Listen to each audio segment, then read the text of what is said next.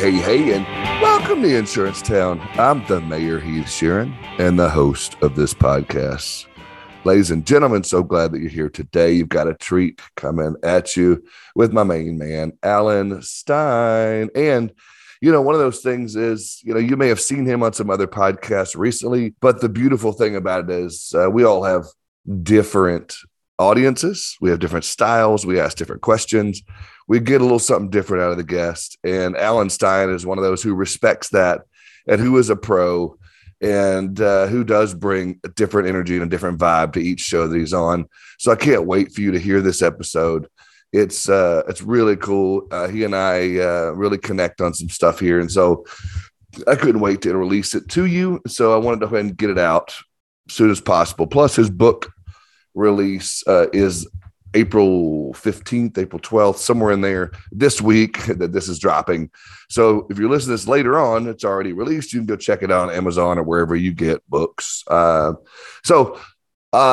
This episode is sponsored by my good friends over at Smart Choice. They are the fastest growing agency network for a reason, and they do a phenomenal job for you. They negotiate higher commissions, lower volume requirements. If you're looking to pick up a market or two or looking to have a partner, not equity partner, but just a partner for you to bounce ideas off of or to access some markets or to get some strategies and ideas, smartchoiceagents.com. Go check it out, smartchoiceagents.com. Also, my good friends over at Canopy Connect. Oh my goodness. These guys have been with me from the jump. I love working with them. My agents love working with them. They are your one-click solution to getting those deck pages you need to quote your prospects. Go to usecanopy.com/Heath and check it out. Book a demo, get your discount. I promise you, it is so worth it. And the price point is right there for you to be able to afford. And it makes sense economically. It makes sense for your budget. It makes sense for your agency. It just makes sense. And I just think it's smart. So use canopy.com/Heath. And now to get into the show, sit back, relax, and enjoy my conversation with my main man, Alan Stein. Alan Stein, what's happening, brother? I'm doing great, Heath. How are you, my friend? Man, I'm good. So do you normally use the Junior? Or is it just something you put on your email? It's like Alan Stein Jr.? You know, when I did a rebrand, when I left the basketball training space 5 years ago, I went into the corporate world and I tried to snag alanstein.com. And apparently there's another Alan Stein with the exact same name that already had the URL and I couldn't get it. So I decided to go back to using the Junior and went with alansteinjr.com. And then I changed all of my social handles. I added the Junior just for consistency and branding. So to be honest, up until 5 years ago, I never used it. But now it's kind of part of the trademark and the brand. So are you the second generation of Alan Stein? Is there like a... I am. And if you ever meet my father, be prepared within the first 30 seconds. He will tell you the same dad joke he tells everyone, which is he's the original and I'm the carbon copy. So that's his favorite joke. And I always love him for it. There you go. All right. So now that we've gotten into some of that and, you know, probably bored the audience with some of that, let's get into, I'm just kidding. Let's get into, your background. Let's take a walk down memory lane. Tell the audience who Alan Stein is and, or Alan Stein Jr. is, and walk us up to today. Well, from a professional standpoint, because I'm pretty sure that's all your audience would care about. You know, I think one of the most important things for folks to know is that basketball was my first identifiable passion and that I fell in love with the game when I was 5 years old. And I'm so grateful that here 40 plus years later, basketball is still a major pillar of my life. And, you know, I've been involved in and around the game my entire life from different vantage points. The first portion of that was certainly as a player, was able to play basketball all the way up and through college, played at Elon College, which is now Elon University down in North Carolina. And while I was in college, I started to develop an equal love for performance training and strength and conditioning and fitness and nutrition and mindset. So when I graduated from Elon in 1998, I figured what could be better than combining my original love of the game of basketball with my newfound love of performance training. and I decided to become a basketball performance coach. And I did that from the moment I left Elon all the way up until 5 years ago when I made the distinct pivot to switch over to the corporate space. And I now do corporate keynote speaking, lead workshops, and write books. That's awesome. Elon, there was a dude several years ago that came out and went to the NBA from there, a guy like Elijah or something. Do you remember? Do you know that name at all? I don't. Elijah Bryant, maybe? Okay, yeah. I wasn't aware that anybody had made the NBA from Elon. They've had several players go play overseas.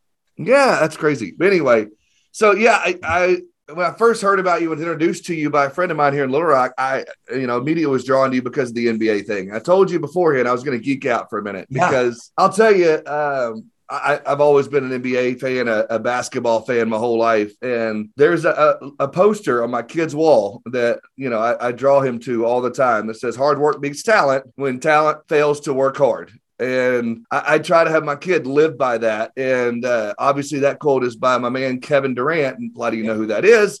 If you don't, then crawl out from under a rock. But you worked with him directly, correct? Tell me what that was like. I did. I first met KD when he was 15 years old. So I am incredibly thankful that I had an opportunity to meet him kind of on his ascension up. And as he was still, evolving and developing and growing as a person and as a basketball player. So I've got some really fond memories of meeting him, when he was really young, and am so proud of everything that he's accomplished since. And, by many people's accounts, he's a top 3 player in the world, arguably the best pure scorer in the game, and certainly a future Hall of Famer.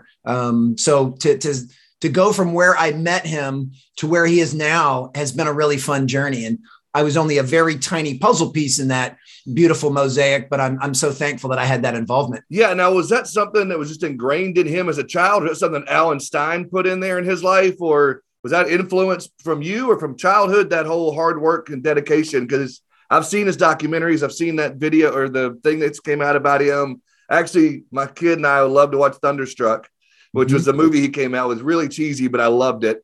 And so does he. But anyhow, was that something that was inbred in him? Oh, absolutely. Kevin had all of those traits the day I met him. I mean, I would certainly like to believe that I played a very small role in supporting that mindset and filled his bucket and was able to maybe give him a few more tools for his toolbox. But to be crystal clear, Kevin Durant would be the current Kevin Durant, whether or not he had ever met me. I'm just thankful that I was kind of part of the ride. And, as I look back, because, of course, I was much younger then too. And I have this same thought with many of the players that I used to work with, whether he realized it or not, KD was teaching me just as much as I'd like to believe that I was teaching him. I mean, I was able to sharpen my sword and become a better coach because of working with someone like him. So it was a very reciprocal relationship, and we still keep in touch to this day. You can only imagine how many things necessitate his time and how busy he is and how many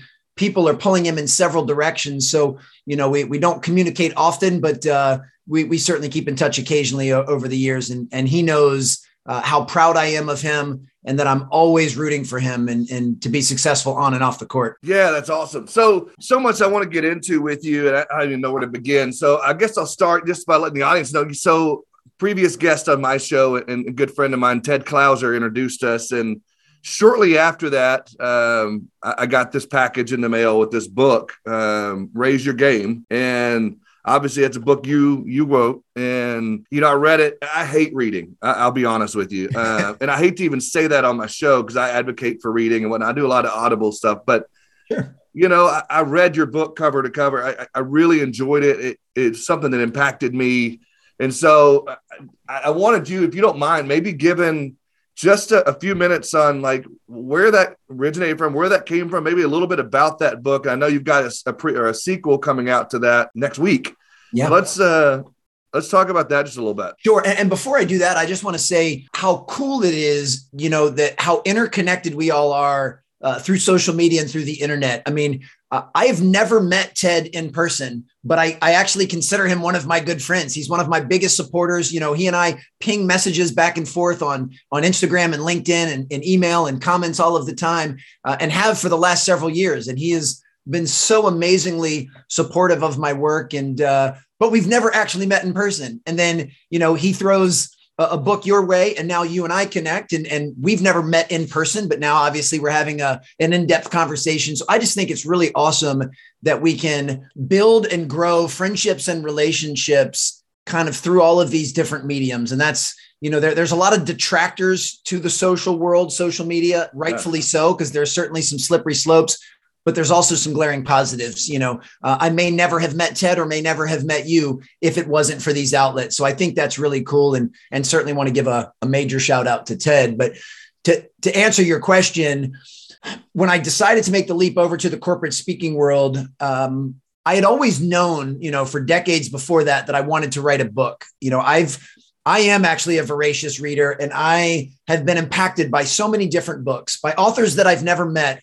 But I could literally say that my perspective on the world was shifted after I read their work. So I've always had a very strong respect and appreciation for books and for authors, and always knew that was something kind of on my bucket list, that I'd love to be able to summarize all of the lessons that I had learned through the game of basketball and put that on some pages that hopefully folks would enjoy and benefit from. So writing the book was, like I said, kind of a bucket list item. And the first book, Raise Your Game, was all about how to reach optimal performance, like how to climb to the top of whatever mountain you're trying to climb, personally or professionally, and what are the tools you need to perform at an optimal level.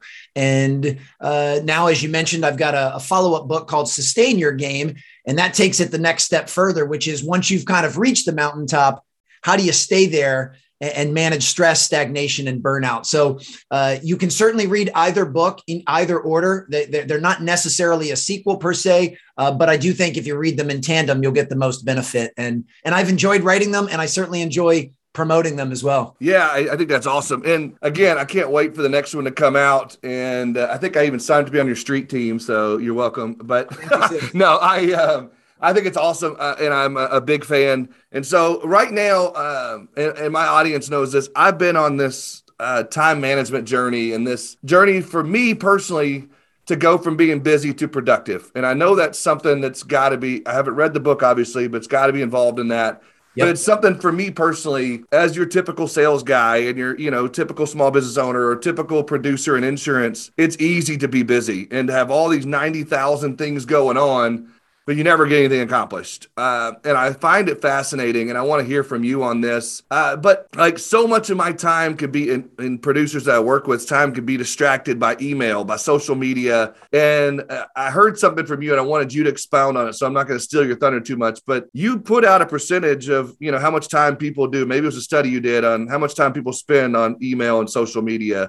And I'd love to hear some of your thoughts on that, because when I heard it from you somewhere, it was staggering. And I started looking at my own life. I was like, oh my gosh, I'm guilty, and I do the same thing. So, you know what I'm talking about? Can you share some of that with me? I absolutely do. And and for clarification, I don't do research on my end, but I absolutely study and learn from the research that much more qualified people do. And I had saw a study that says the average US worker spends 25% of their workday just on email. They didn't even account for social media in that specific study, which means, a quarter of your day is focused on email. And I think most people would agree that might not always be the most efficient and effective and productive use of one's time. I mean, we acknowledge that email plays a role in our communication, both with our colleagues and coworkers, as well as with our clients and customers. But a quarter of the day sounds a bit much. And I'm so glad that you're going in the direction of time management. There's actually an entire chapter in the new book dedicated to time and energy management and its relationship to stress. And it's important that we understand, and I know everyone listening right now knows this intellectually and intuitively, but they don't always match their behavior to what they know. And that is, time is finite. Like, time cannot be replenished. Yesterday is gone. There's nothing you or I can do to get yesterday back. It is done. However, energy is something that can be replenished, that if you eat well, if you exercise, if you get enough sleep, if you take time to detox from social media, you can refill your energy bucket. So energy is something that can kind of ebb and flow, but it's vital that we understand both of those principles and we use them when making decisions. And, the best thing to do, there's two things that we should do when it comes to time and energy management. One is make sure that we are crystal clear on our core values, crystal clear on what winning looks like to us. Like, what does winning in life or winning in business look like? And know exactly what that looks like. And then make sure that the decisions we make on a daily basis are in alignment with those things. Say yes to the things that fill your bucket, take you closer to the person you're trying to become, and are in alignment with your core values and your North Star. And then say no to the things that aren't. And I know that's very easy for me to say, and that is not easy to do. One of the biggest challenges I've faced over the last 20 or 30 years is I've always been somewhat of a people pleaser. I love to say yes. I love to say yes because it makes me feel good. I love to say yes because it usually makes the other person feel good. But if I say yes to one thing, that means in theory, I'm saying no to something else. Because if I'm saying yes to some other opportunity, that might mean I have to say no to being on your show. And that's where we have to understand that trade-off.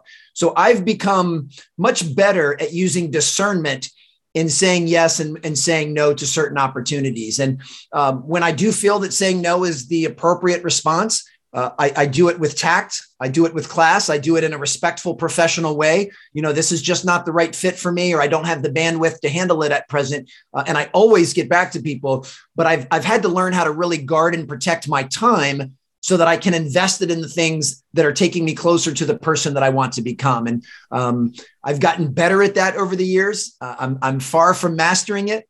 I'll say that everything you and I talk about in this conversation, I'm not coming from a place of mastery. I'm working on these things just like you are, just like your audience is, but I like the direction I'm going. I'm proud of the progress that I'm making, and I'm getting better at what things I say yes to and what things I say no to. And then one other short bit, and I know this was a mouthful. The other thing when it comes to time and energy management is learning how to be focused on the present moment, not being distracted by the past, not getting too anxious or worried about the future, but just being focused on the present moment. And one of the recalibration tools that I use, because I share your same affliction of times where I'm busy, but I'm not being very productive. I use an acronym that I learned from Lou Holtz, the former coach at Notre Dame football. And Arkansas. The acronym is WIN, W-I-N, and it stands for what's important now. So any given moment of any given day, you should be able to take a deep breath and ask yourself, am I choosing to give my attention to what I believe is most deserving of it right now in this moment? Obviously, at this moment and for the next however long you and I are on this call, you and your audience are the most important thing to me, and you have my full undivided attention. I know you and I were even joking before we hit record, like we've turned off notifications on our phone. We've closed down everything on our laptop, maybe even put a do not disturb outside of your door. But we've done everything we can to set up a system and a process that will allow us to stay focused. And then when this call is over, each of us will move on with our respective days, and we should put our heart, soul, mind, and body into whatever it is that we go into next. And if you can take time a few times per day to recalibrate and ask yourself, is what I'm doing right now most deserving of my attention? You'll learn how to refocus that lens quickly, because sometimes in the middle of a workday, when you find yourself scrolling through your Twitter feed, you'll say, you know what, this is not what I should be putting my attention in at the moment. I can do this tonight when I'm watching some TV, but right now my time and attention would be better served for this proposal I'm working on, or for this call that I need to make with a client. So for me, constantly recalibrating and making sure that I'm focused on what I believe is most important is a tool that I found really helpful. Yeah, dude, you just took the whole podcast and just put it all in that one big monologue you gave me. Let's just shut this thing down. See you later. Have a great day, guys. There you go. We just solved everybody's problem in one shot. You're welcome. I literally have notes on everything you just talked about that I wanted. Anyway, so now we're really going to have to pivot and have some fun. No, you have a lot you just said there. So I want to unpack some of that. And so I'm trying to figure out where I want to go. So first of all, talking about, saying yes so often, I find myself, and I know I work with producers all over the country, and I have, audience from all over the country that call me on this stuff. For me personally in my own life, I can talk about it from this perspective of, I find myself so often, when I'm talking to my spouse or my kids or, people, I'm trying to please this person. I'm trying to please that person. I find myself saying, I'm trying so hard to do this and that and the other. And I can't ever be 100% on one thing, because I'm trying to give 25% here, 27% here, 25% there. 10% there, and it ends up trying to please everybody, pleases nobody.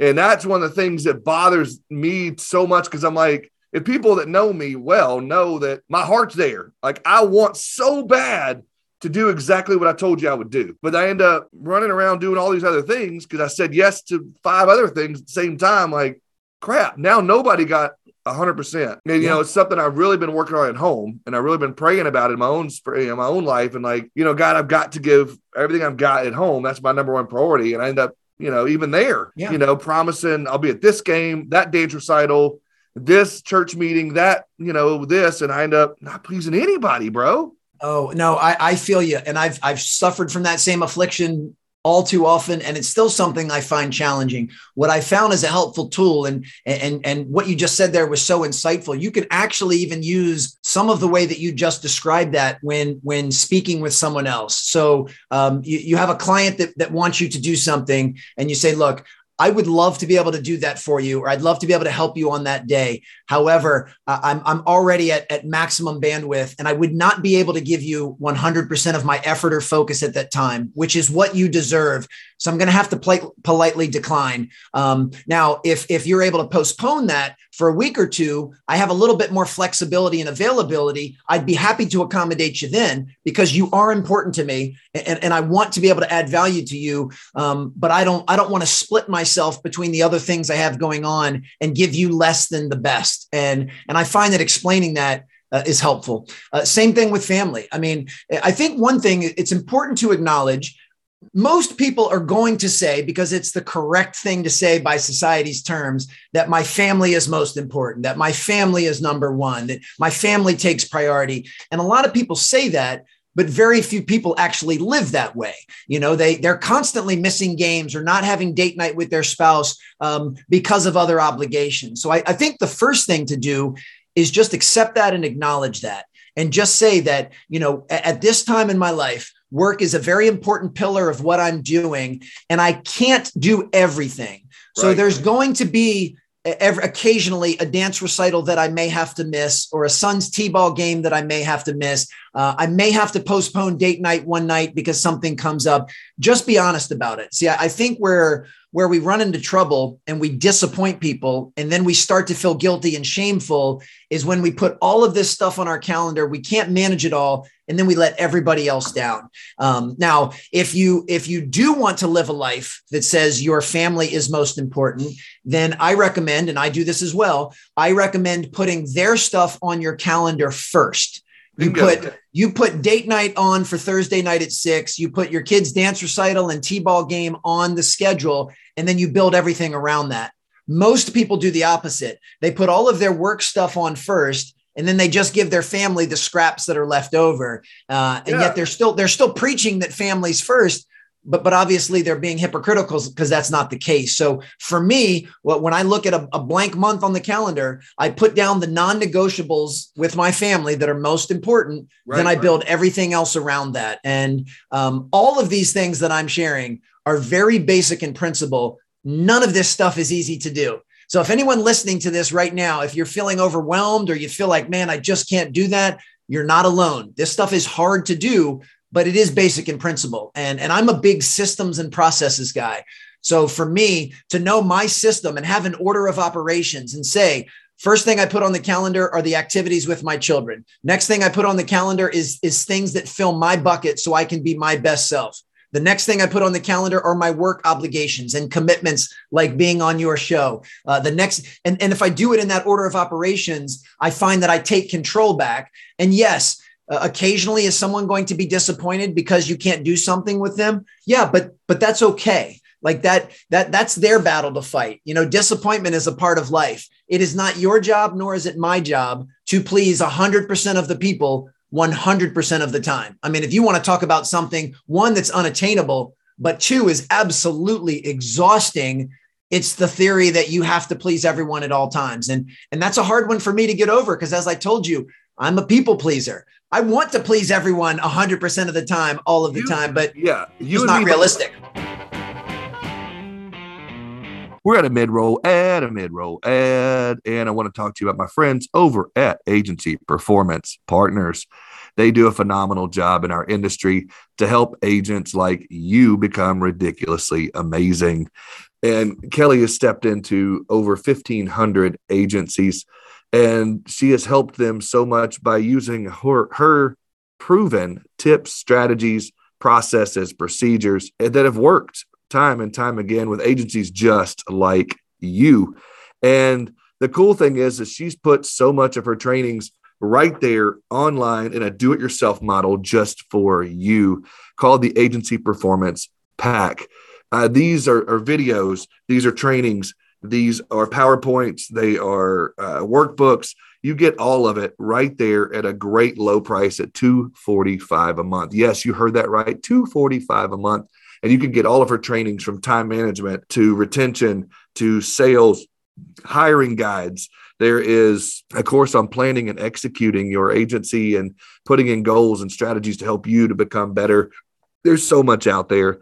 And they redo or upgrade or add new courses every single quarter. agencyperformancepartners.com. Check that out. Also, my friends over at Cover Desk, they are the premier place to go for virtual assistants. If you've got an opportunity to offload some task and offload some work from one of your employees, why not do that with a virtual assistant? They come in, they become part of your agency, part of your team. They are trained in our insurance space. They know a lot of the carrier systems. They know a lot of the management systems. And Andy and his team have done a great job of training them in our space. So they plug right in and they do a great job. I personally work with several of these virtual assistants, and they are such a value add to what we do. And I love it. And I think you will too. If you have any ideas or any thoughts or questions, concerns, anything about virtual assistants, go to coverdesk.com, book a time to visit with them about it. They'll answer all your questions. They'll put your mind at ease, and they will help you to get the right virtual assistant for your agency to help you to become more efficient, to sell more policies, and focus on what you do best, which is building relationships with your clients. Go to coverdesk.com and check it out. Now let's get back to the show. Yeah, you and me both. And that's something that I struggle with in my own life. And I have to go back it's a biblical principle. In Matthew 6:21, talks about your treasure is where your heart is. And so for me, I have to evaluate that and check my heart of that and say, okay, is my family truly number one? Is my priorities in the right order? Or am I putting other things? And I just have to check that in my own life. And so those who are listening, whether you come at it from a Christianity standpoint or your own, business principles or family, whatever it might be, sometimes you just have to check your heart and figure out where that is. Where are you, putting that focus, and where are you putting that time? And that, to me, you're exactly right, is got to be, put the right things in first, put your priorities in that order. And that's something that is one of those things that I struggle with. The other thing I wanted to dissect that you talked about that I was leading you towards was, another struggle that I have. And it's funny, I was just on the phone this morning with two friends of mine. One beeped in right after the other one. And we were talking about this very thing about, again, anytime you ask somebody 9 times out of 10, how you doing, buddy? I'm so busy. I mean, that's like a term that people just use for like a status symbol, or like, I'm busy. And so one of my buddies was like, man, I'm trying to figure this whole thing out. I've got 4 monitors and one of them's always emails. And so I've got this going on. And then immediately got off the phone with that guy, another friend of mine beeped in, and same thing of, how you doing, buddy? Oh man, I'm so busy. I'm meeting myself coming to go. I don't know what's going on. Every time I turn around, I've got to do this. I got this phone call, that going on. And I was trying to talk to about some of the things that's worked in my life. And, that is shutting down those emails. And I was telling a buddy of mine, you're a firefighter instead of a fire preventer. And you're so busy putting out fires. And as soon as that email pops up, you got to respond right now. And as soon as this happens, you got to get to it right now. Instead of being proactive, you're being reactive. And that for me is something I've battled my whole life. Even as I sit right now, I've got this other screen up, but I have to minimize the emails, and I have to set certain times in my day where I will look at them. And it's a struggle for so many people out there. Email addiction's a real thing, Alan. Of course. It's nuts. No, it is. Well, man, there's so much there we can go with. Before we do that, I want to put one more pin in what we were talking about before. And that is just making sure that we're living a life where our beliefs and our behaviors are in alignment. And I find that when your beliefs and your behaviors are in alignment, one, you perform at a much higher level. There's a lot less friction in your life. Everything is swimming in the right direction. Yeah. But two, you also have a much higher sense of fulfillment. So to the point we were talking about earlier, if you believe that your family is most important, but your behavior shows that they aren't because you're doing everything else first, now those things are going in different directions. And that's what gives us that empty feeling. That's what causes feelings of guilt or shame. So the key is just being in alignment and owning that. And again, this is not for me to impose my preferences on anyone else. But there are times where I say, to my son, I'm going to miss your basketball tournament this weekend because I've got a speaking opportunity and I'm going to, I'm going to fly somewhere to speak. And I just own it. I don't deflect it. I don't pretend. It is my choice. And that's what I'm choosing to do. And I take that head on, which actually dovetails nicely that concept into what you were just mentioning, which once again is something I think everyone listening has felt or does feel to some degree. And there's two things that we have to do. First and foremost is we have to acknowledge that these are decisions that we are making. When people say things like, I have to do that, or I should do that. No, you don't. Like that is a decision. That is a choice that you're making. Choosing to respond to somebody's email within 30 seconds of receiving it is not a necessity. It's not a requirement. It's not a truth. It is your choice to do that. Right. So you need to own the fact that it's your choice. Now, if it's a choice you want to make, that's fine. There's no judgment for me on it whatsoever, but just acknowledge that it's a choice. I'm a huge believer in the concept Jocko Willink talks about, extreme ownership. Like I believe in that concept. Every single thing that's going on in my life right now is a choice. Now, there's a lot of outside factors that I don't have control over, no question, but it is my choice in how I choose to respond to those. So when people say that they're too busy, they need to accept the fact the reason they're too busy is because they've made the choice to be too busy. Now, what most people do is they'll blame, complain, or make an excuse. They'll try to deflect. They'll say that the reason they're too busy is because their boss is making them do this. Their spouse is making them do this, those are still choices. And for me, it's very liberating and empowering to keep control and to say, I've been choosing to be way too busy. I've been choosing to feel frazzled and rattled and scattered. So if I've chosen those things, then I and I alone have the power to choose a different path. So if I've been choosing to be too busy, I'm the one that gets to choose to be less busy and or whatever your terminology is. And to me, that is incredibly empowering to take that power back. So instead of deflecting and spending all of this time running around, as you said, putting out fires for other people, just acknowledge the fact that you don't have to do any of that. You are choosing to do it. That email that you feel like you have to respond to in 30 seconds, I'm willing to bet for 99% of emails, you're fine responding to it later that afternoon. Like I'm not talking about not communicating with people or being unresponsive, but this urgency on it is something that you've placed, not something else. Now, I know even in that situation, you may respond in 30 seconds, but that person's probably not even going to read that for another 2 hours. And so you've spent that time, I got to get to it. And they don't even care if you got through that quick. No, absolutely not. And this is where, again, self-awareness is so important. I know about myself. I love structure. I love consistency. I love processes. I love systems. So I build those things into my life. One, because they give me comfort, but two, because that's how I perform at my best. And that's how I feel the most fulfilled. So I have systems in place. A perfect one is I turn my phone off and put it face down away from me when I need to be 100% focused like I am with you right now.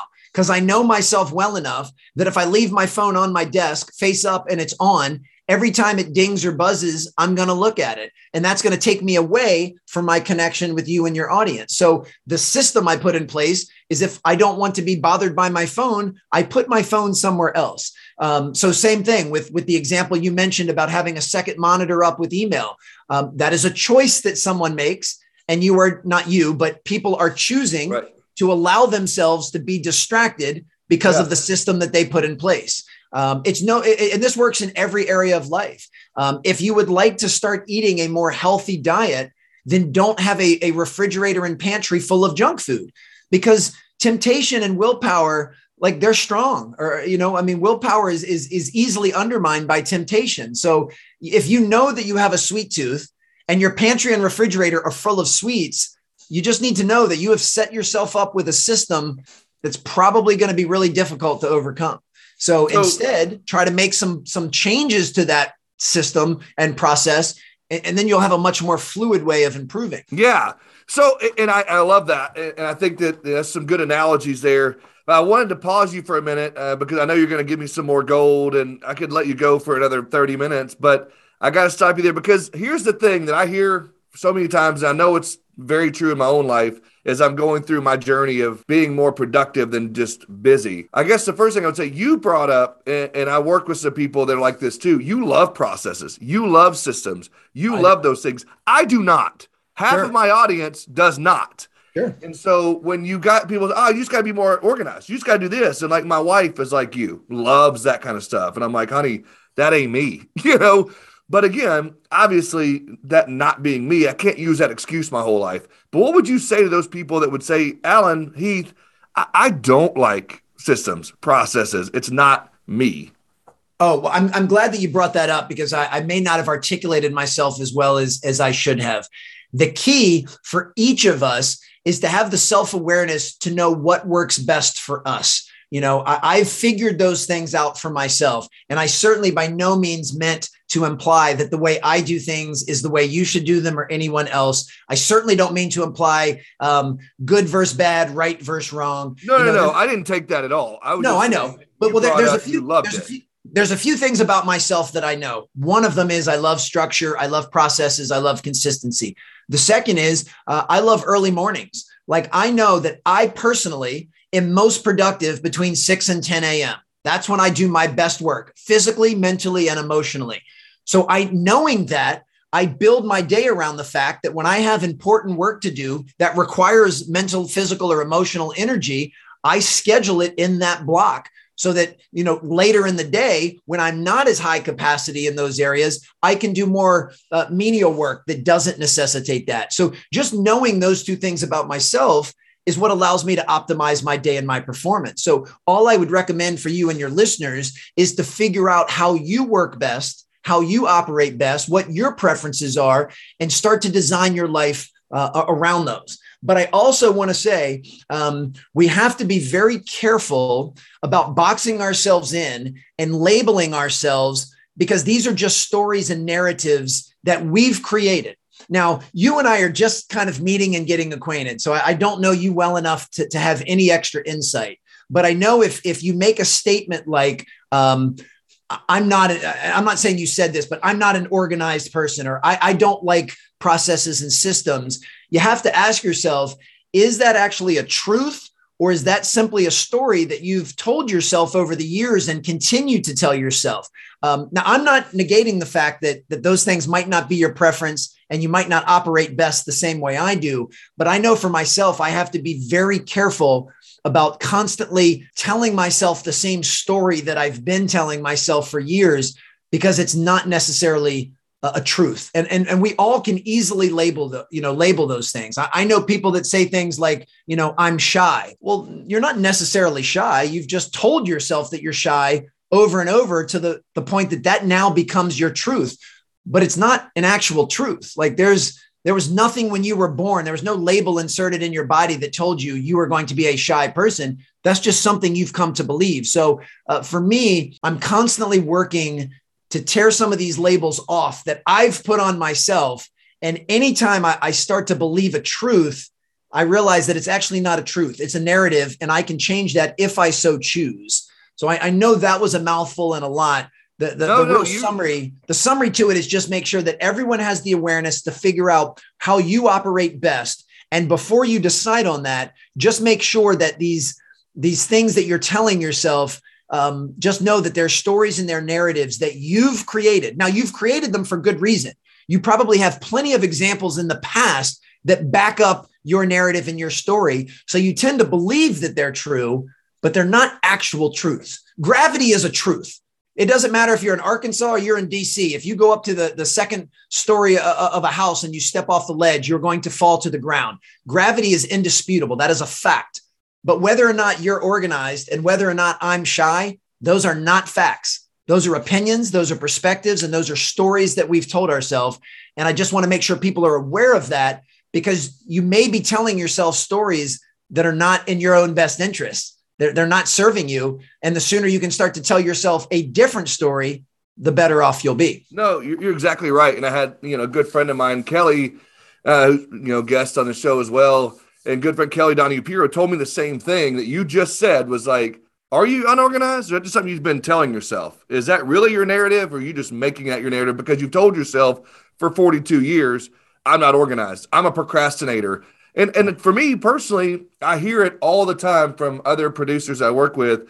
I work best under pressure. And that's just an excuse for being a procrastinator. Or, I do this or that because of that. I love what you just said, because it backs up so many other people have told me that in my life. Another example for me in that was several years ago. It was like, I had this idea and this dream of being a podcaster and being a YouTube person and having this. And I was like, I'm not an influencer. I'm not important. I'm not a special person. I'm not a book writer. I'm not this. I can't be a podcaster. And then it was like, God hit me. I was like, there's a pandemic. You got nothing else to do. Let's start this podcast, see what happens. And now, 2 years later, I've got a following of thousands of people that download every week. And I get invited to go speak at engagements, and I get invited to do these and those things. And, now I'm training people over the country because I just decided, you know what? I am a podcaster, and, I am a YouTuber. I can do these things. I just thought because I'm older, or, I'm not an influencer. It's just one of those things that I told myself I could, and now I did. You know what I'm saying? Absolutely. And I do. I'm not bragging on me. I'm just saying. No, but that's the beauty of it. You have the blank canvas, and you're the one that holds the pen. So you can create whatever it is that you want to create. I love that example. So saying I'm not an influencer and I'm not a podcaster is not a fundamental truth. It was your perspective at the time. And you probably have plenty of examples of maybe something someone else has said that might support that, but you still have to realize that's just their perspective. You were able to flip that and say, you know what? I am going to give this podcasting thing a try. And now you are a podcaster. The one that I hear the most often is, well, I'm just not a disciplined person. Because I choose to get up early, because I'm very committed to my own physical fitness and wellness. People will say something to the effect of, I wish I was disciplined to get up and work out and eat healthy. And I'm like, well, that's just a story you've told yourself. No one is either disciplined or undisciplined. Discipline is a decision that you choose to make in the moment. And in any given moment, you can choose to make a more disciplined decision. And when you start to stack those disciplined decisions more consistently, then you start to feel like you are a more disciplined person. So that to me is what's so important. And one of the dangers to all of this stuff that we're talking about is playing the comparison game. Because every perception we have in this world, it's relative to something else. So even when you may have in the past said a statement like, I'm not very organized, that statement is said through your lens where you're probably comparing yourself to your spouse who might be hyper organized. So yeah, compared to her, you feel like I'm not very organized. But once again, that's not a truth. That is your perception. Right. And it's only your perception in the moment because of who you're comparing yourself to. Some people look at me and they think I'm incredibly disciplined and that they're not that disciplined, where I could easily, years ago have looked at Kobe Bryant and felt, boy, I'm certainly not disciplined. That guy's got discipline on a whole nother level. So there's no need to play this comparison game. We need to work hard. And this is something that I am challenged with every day of my life, to tell ourselves a better story and to create the narrative in a way that's much more serving for us and less undermining. And because we all tell ourselves these stories that are cutting ourselves off at the knees, and telling yourself, I'm not disciplined, I'm not organized, I'm not an influencer. When you say those things over and over, they become your reality and they become your truth. And then guess what? When you believe that is your truth, then you aren't disciplined, you aren't organized, and you will never be an influencer or a podcaster because you've made that self-fulfilling prophecy. Right. So just like you can put those labels on, you can rip those labels off and start telling yourself something else. And to do that, you need to be honest and aware. Like, this is not about being delusional. This is not about, saying that, speaking into existence things that are far from your reality at present, but just being able to say, look, I'm a human being. I'm fallible and I'm flawed, But the next opportunity that I have to make a disciplined decision, I'm going to do my best to make a disciplined decision. I'm trying to improve my physical well-being. So instead of worrying about everything in the world, all I'm going to worry about is the next meal that I eat. I'm going to strive to eat something healthier than I've been eating in the past. That's all you have to do. That's just focus on that. And then a little bit later in the day, say, You know what, instead of watching an episode of Netflix, I'm just going to go for a walk. That would be a more disciplined decision in that moment. And it'll start to build some momentum because now you're taking yourself closer to the person you want to become. Yeah, you're exactly right. And it brings me to, there was a video that was circulating around. I know you saw it. We all did, from as a U.S. Navy, like William McRaven, I think was his name, about make your bed every morning. Of course. And that discipline, and that hit me square between the eyes, especially talking about discipline. And I know that had to impacted you. And you talking about discipline and just picking that thing. And his story, if you want to expound on it just a minute, and then we'll get into some other things and wrap it up. But I know that had to have impacted you as well, just being the guy that you are. Oh, most certainly. I mean, the crazy part, and I say this with a smile and all due respect to him, I've made my bed every single morning since I was in my early 20s. So that's 20 plus years. Haven't missed a day. Yeah. So I've been making my bed long before he gave that commencement address and long before he went viral, which is a shame because maybe if I would have said that beforehand, someone would have made me go viral. Right. But no, I completely support his message. And for me, here's another Jocko Willink reference where Jocko says discipline equals freedom. I've always believed that. I believe that the key to high performance, the key to fulfillment, the key to any type of freedom or inner peace in your life is through discipline. I had a coach tell me when I was really young, and this is something that has stuck with me for over 30 years. Coach said, Alan, if you discipline yourself, others won't need to. And that, just like you hearing that video kind of hit you between the eyes, that hit me between the eyes. It was like, well, if I'm disciplined with myself, then I won't get in any trouble. No one will discipline me. I'll never have to, there won't, that was my mindset. So I've chosen to be a disciplined person in most areas of my life, most of the time. And I do that. The reason I make my bed every single morning is because I believe making your bed is an act of discipline. And I do believe discipline has put you on the path to everything that we're pursuing, freedom, happiness, peace, fulfillment, performance.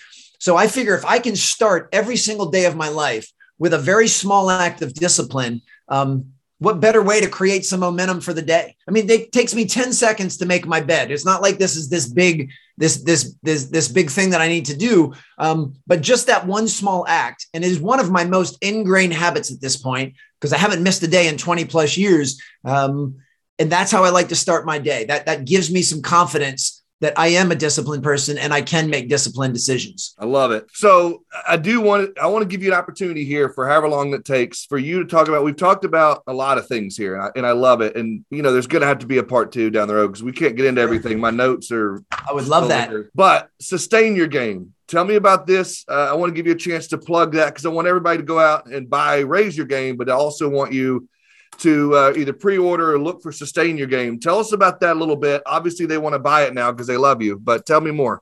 Thank you. Well, it's been my experience that as hard as it is to reach the mountaintop, it's actually more challenging to stay there. And that speaks volumes because getting to the height of your craft, no matter what area of life you're in, is really difficult to do, but staying there is just as hard, if not harder. And that is because of stress and stagnation and burnout. And I think those 3 things in particular have been heightened exponentially over this 2-year global pandemic. Stress, stagnation, and burnout is rampant. I mean, when you looked at some of the statistics and studies that were done before the pandemic, it was already starting to get out of control. And now I think that's been exponentially heightened for a lot of people. So I wanted to provide some strategies and some tools for folks to deal with those things. And they are the strategies and tools that I use in my own life. And as I said before, and I'll say it again, I'm not speaking from a place of mastery. I'm simply sharing some things that have worked well for me and have put me on a path towards a higher level of fulfillment and certainly on a path of much higher performance. And I basically always write about what it is that I'm experiencing and what I'm going through and aim to do that for the benefit of others. So if someone wants to go to sustainyourgamebook.com, or you can search for it on Amazon, or if you like audiobooks, and I know you mentioned you do, I did the narration for it The audiobook actually has got some extra bonus content. They've enriched my narration with some music. It should be pretty awesome. But yeah, if anyone's interested in those, I hope you find them helpful. That was the reason for writing them. And you can also find anything else you need about me at alansteinjr.com, strongerteam.com. And I'm very easily found at Alan Stein Jr. on all of the major social platforms. Dude, that's awesome. I know we have a hard stop here in a minute. I appreciate, because you, again, stole my thunder. You've been on a few podcasts telling your contact info. But if you could give me 3 more minutes, I want you to tell my audience a story that's impacted me that I heard somewhere from you as I did my research. But tell me, or tell my audience to wrap up, about Nate Darling. Oh, man. Yeah, Nate Darling, one of my all-time favorite players and kids that I've ever worked with. So there was I used to run something called the Cutting Edge Clinic series, and I would travel around the world offering these 3-hour on-court workouts for basketball players, mostly in middle school and high school, to improve their athleticism, to improve their core strength, their hand-eye coordination, their agility, basically give them the tools that they would need to improve themselves from a performance standpoint. And I would usually have coaches in attendance that would just watch and observe and take notes as well. And literally, these clinics have brought me all over the world. And I found myself in Halifax, Nova Scotia in Canada, and I was running a series of clinics that weekend for hundreds of players. And I still remember it like it was yesterday. I mean, this has been a long time now, but there was a young man there who was, I think he was in 8th grade at the time. And, you know, he would show up to the gym early. The moment he walked in the gym, before we even started anything, he'd be laced up and he'd be doing some form shooting and some ball handling drills. When the workout was over, you know, everybody else was kind of rushing to get out of there, and he was staying to get up extra shots. I mean, there was just something really special about this young man. And, you know, I had some nice conversations with him. He was so respectful and polite. So we kept in touch. And he eventually moved to the United States to play at DeMatha Catholic High School, which is where I was the performance coach, which is an internationally renowned school that's produced dozens of NBA players. And he came to DeMatha and was an exceptional player at DeMatha. Then he went on and had a nice Division I career, graduated from University of Delaware. And then he was actually picked up by the Charlotte Hornets and was a rookie with the Charlotte Hornets. This would have been, I believe, 2 years ago now. And I just think it's so amazing that this young man, mentally, physically, and emotionally, started preparing to be in the NBA, you know, when he was in 7th and 8th grade. And he started preparing by his work habits and his mindset and showing up early and staying late and doing all of those little things. So when I met him that day, I never in a million years would have thought that he was a future NBA player. Never in a million years. But then once I got to know him and I continued to be a part of his journey, when he made it to the NBA, I wasn't even remotely surprised, because I knew everything that he had put into that, the sacrifices he had made and the preparation that he had put into it. So it's kind of neat going from, I had no clue he'd be in the NBA, to absolutely, of course, he'll be in the NBA. Look what he's done. Yeah, I appreciate you sharing that story. And what I think is also fascinating, and the very, very last thing, is to know that Alan Stein Jr. has his next 20 years already mapped out as well. Oh, for sure. And to clarify that, I don't believe in postponing happiness or fulfillment. So what I'm about to share is something that I'm currently living every single day, but I do always have a projection in the future of the person that I'm working to become. And this process of working to become is something I do every single day. So at 46 years old, I am crystal clear on the man I want to be 20 years from now. And 20 years from now, without getting too granular or specific, 20 years from now, I want to be physically, mentally, and emotionally fit. 20 years from now, I want to have a really deep, strong, loving relationship with my children and my family and friends. 20 years from now, I want to be doing work that I consider meaningful and in service of other people.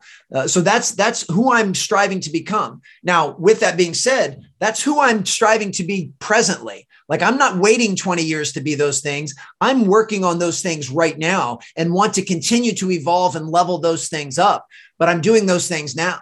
So for me, the biggest filter that I use in my life, every decision I make, whether it's what I'm going to eat for lunch or what I'm going to watch on Netflix or who I'm going to follow on Instagram, I ask myself, does this take me closer to becoming that man, or does it take me further away? And my goal every single day is to try to make as many decisions as I can that take me closer to becoming that person. Now, I don't worry about perfection. And trust me, that's a good thing because I'm far from perfect. So I'm not worried about batting 1,000. I'm just concerned with progress. And can I consistently make better decisions that allow me to evolve into that person? And the last part of that is every night before I go to bed, I ask myself a very, very basic question. I say, I just traded 24 hours of my life for the progress that I made today. Am I happy with that trade? Like I traded a piece of my life for whatever I got out of today. Was that a good trade? And if the answer is yes, then I can put my head on my pillow and get a restful night's sleep. If my answer is no, and occasionally it's no, occasionally I don't have the best day. I don't make the best decisions. I exercise poor judgment. I make some boneheaded mistakes. I give myself the grace and permission to forgive myself. And I still get a peaceful night's sleep because I know today is always over tomorrow. So on the rare occasion that I don't have my best day, I forgive myself. I allow myself to be human and mess up. And I just say, today's over. Let's go to bed. And tomorrow we'll do a better job. And those filtering systems, as basic as they may be, are definitely not easy, but they've helped put me on the path that I'm on. And for that, I'm incredibly grateful. Dude, if I had an applause button, I would hit it right now. I love the way you just did that and wrapped that up. I ran you all the way to our stop. I appreciate you. Thank you for hanging out in Insurance Town today. Thank you for sharing your story with my audience. I appreciate you more than you know, brother. Absolutely. My pleasure. This was so much fun. You made my job easy, and I'm definitely down for a part 2 in the future. Excellent. Thank you, brother. Have a good day. Thank you so much, guys, for checking out this conversation with my man, Alan Stein. Again, I know you probably heard him on other shows, but hopefully this one was different for you.